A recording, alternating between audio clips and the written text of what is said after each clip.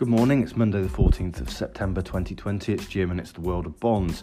It's a Japan special today because last night the Japan's leading party, the LDP, elected Yoshihide Suga as the replacement for Prime Minister Abe, who is stepping down, who was Japan's longest serving Prime Minister. He's been in place since 2012 and responsible for Abenomics. So we're going to talk a little bit about that, but more widely about Japan and its implications for bond markets globally. Now, for a bond investor, Japan is kind of the ghost of Christmas future, a kind of warning from the future that everything that Japan is going through now will become the Western world's destiny as well. And you can see this in some of the policy things that Japan has done, quantitative easing. Its aging population looks a bit like ours will in a decade or so time. Huge budget deficits, huge debt levels, and so people look at Japan as a kind of thing that we ought to be very, very scared of. What if we become more and more like Japan economically? Anything they've done first, we're going to kind of, just like the basketball moving through the snake argument about demographics, you can see it coming as it moves through, and there's not a lot you can do about it to change your future experience. So for years now, research analysts at investment banks have had to put a pound in the cliche jar if they use the phrase turning Japanese to kind of imply that the Western world is going to have the same things happen to it as Japan. And the other economics cliche is obviously Japanification that we use almost every day to describe what's happening to the Western world. Remember, they had a banking crisis that led to stock market collapses, property market collapsed, growth slowed, inflation slowed, the Bank of Japan cut interest rates down to zero and below zero, and they did quantitative easing and huge fiscal spending. So, I think that you can suggest that the template is there for Western bond markets. The other thing, though, is that normally when people use the term Japanification, they're implying something terrible and bad is about to happen to your economy. And I think that is worth unpacking as well. Let's go back to the 70s. Like the rest of the world, Japan had inflation in double digits at the time. 1974, Japan had inflation of nearly 25% year on year. Over the past 20 years, the average year-on-year inflation in Japan is around about 0.1% year on year. So effectively zero. And people look at that and say, it's terrible. Look, they flirt with deflation every now and then. On the other hand, you could well argue that zero inflation for 2 decades, not high levels of inflation, not volatile inflation, but inflation very near zero for that entire period is a very good output. Isn't that exactly what you would want from your central bank or your government to deliver?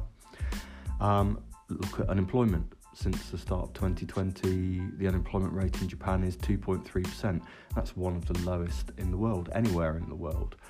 Even in the middle of this year, it had gone up, just with coronavirus, as the rest of the developed market had as well. But whereas places in Europe, the US saw double-digit rises in unemployment, Japan's unemployment rate in June had only gone up to about 2.8%, a dramatically lower increase than in the Eurozone or the US. Now, linked to that is the fact they've got a very, very low level of coronavirus spreading around Japan. That may well change as well, but both things may tell us something about the society and the social compact that you have here, that people don't get furloughed or put out of work at the first sign of economic weakness, and that may cause lower growth over the medium term, but it may well be the kind of society that if you were designing your society, you'd be very happy to live in. We could also talk here about the exceptionally low crime rate here in Japan as well. So perhaps Japan, rather than being this sort of future warning about disaster, ought to be some sort of template for us in terms of what a good outcome once you move into a post-growth economy should be like. And this is post-growth. Again, looking back over the past 20 years, the average GDP, real GDP growth year on year is just under 1%, 0.9%, so lower than the Western world, but now not dramatically lower than the Western world. And it's a world where demographics economists have determined the future course of the economy. Remember that your potential growth rate is largely linked to the growth rate of your working population, plus something for productivity growth there, and the Western world has struggled with productivity growth and is going to face the same sort of demographic issues. The US to a lesser extent, and countries that allow immigration and have more immigrants with higher birth rates will have higher potential growth rates than countries that don't. So, for instance, Italy, very low levels of immigration, very low birth rates, is likely to have exceptionally low growth rates for the foreseeable future.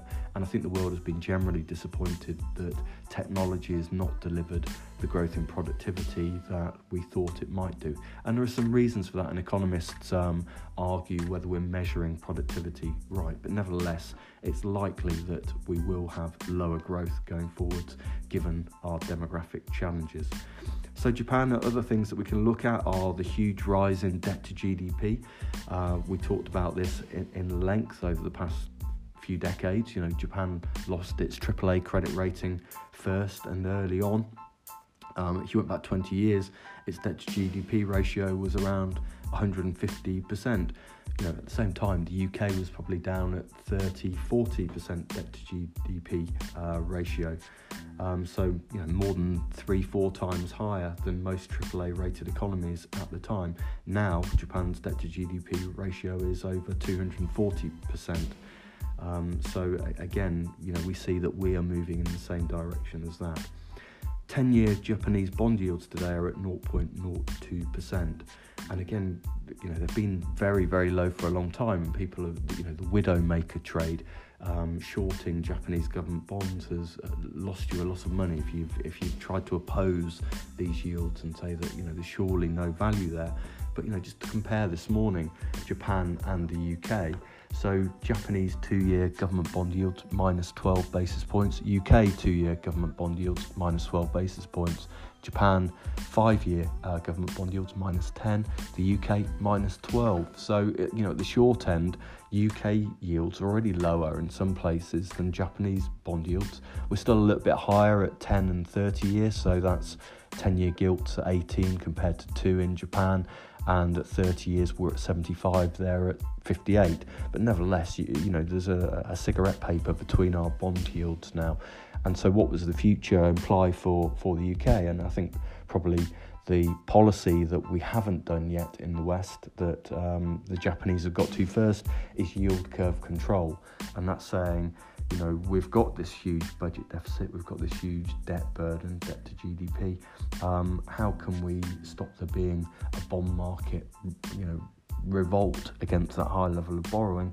And the answer has been yield curve control, YCC, where you pin down that 10-year government bond yield or other tenors of bond and say we're not going to let the bond yield go above 10 basis points or 0 or minus 10, whatever level the state decides to impose. So that seems to be the future there. A quick word on Abe.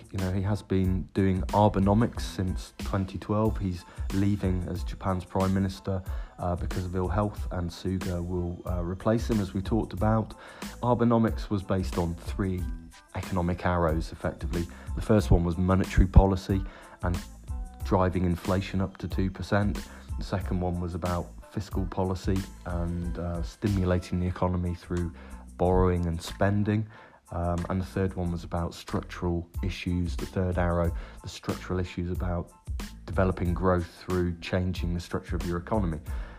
One of those things, for instance, was encouraging more women back into the workforce, incredibly successfully. The female participation rate in Japan is now higher than in most of the developed market economies. But overall, you could say that Abenomics has failed its growth and inflation goals, in part because whenever things appeared to be getting better in Japan, they decided that they needed to sort out their budget deficit and raised VAT, raised consumption tax. And that led to some big distortions in the growth numbers, but always led to a spike in spending in the shops for a couple of months, followed by a long winter for retail spending. So it doesn't appear, as a lesson from history for the West, that raising consumption tax as as your goal, is going to have some damaging impacts on growth, even though it will obviously, if you don't do that, result in higher budget deficits. So overall, Suga is expected and is talked about following more Abenomic style policies. We also have the same Bank of Japan governor still in place for another 2 or 3 years, Kuroda. So I wouldn't expect very much to happen as a result of last night's announcement about a new Prime Minister from Japan. But just worth remembering, when people talk about Japanification, it doesn't necessarily mean disaster, but it does mean a post-growth economy. Have a good week.